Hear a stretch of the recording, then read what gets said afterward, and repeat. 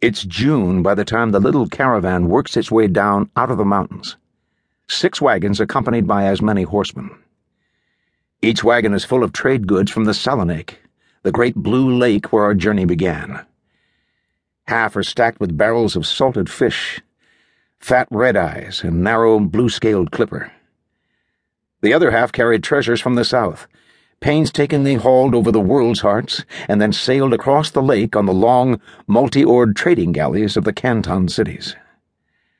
There's Hamveltai glass and porcelain, packed in straw, Deslandai jewelry in heavy iron strongboxes, fine cloth from Vied and the cities of the old coast. Valuable things people want. And me. I ride in the back of a farm cart, along with some of the strong boxes. I have offered no hint of resistance, but the guards take no chances. Ropes bind my hands together and secure my ankles to the driver's seat, with just enough slack so I can shift my weight and hang on when the cart tips or shudders. I might have worked the cord down and over my feet, or scraped it apart on a nail in the bed of the cart like the hero of a romantic story. But then what? Heroes never seem to have to think that far ahead.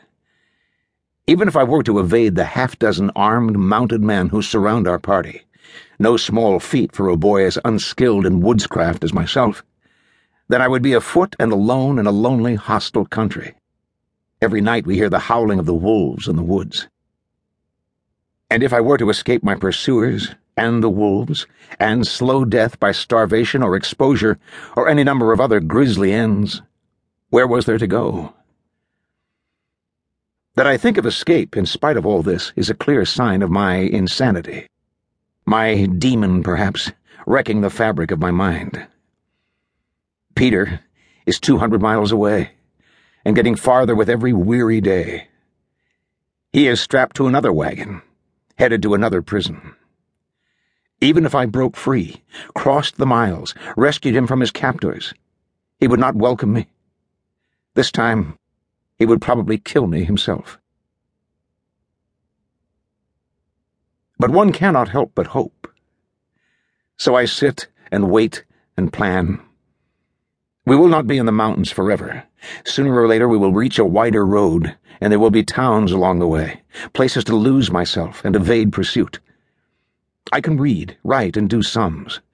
There's always a living to be made for someone with such esoteric skills. I will survive. I sleep in the cart under a thick wool blanket. Twice a day the guards let me off my leash to give me a chance to squat in the ditch beside the side of the road or make water. They feed me hard black bread and sometimes a handful of greasy meat, squirrel or rabbit or fat gray mountain birds I've never seen before. The outriders travel with rifles at the ready, hoping for a shot at any animal flushed by the noise of the oncoming wagons. When they miss, all we have is bread. Tullo is a mercenary, a southerner from the League cities. He has lank, dirty red hair and a curly red beard he rarely bothers to trim.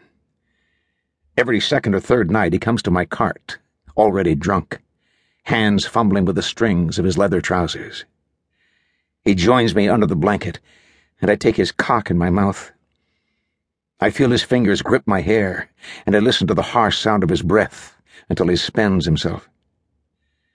Afterward, he lets me take a swallow from his belt skin, which is filled with a clear spirit so harsh it burns my throat, and leaves me an extra measure of bread.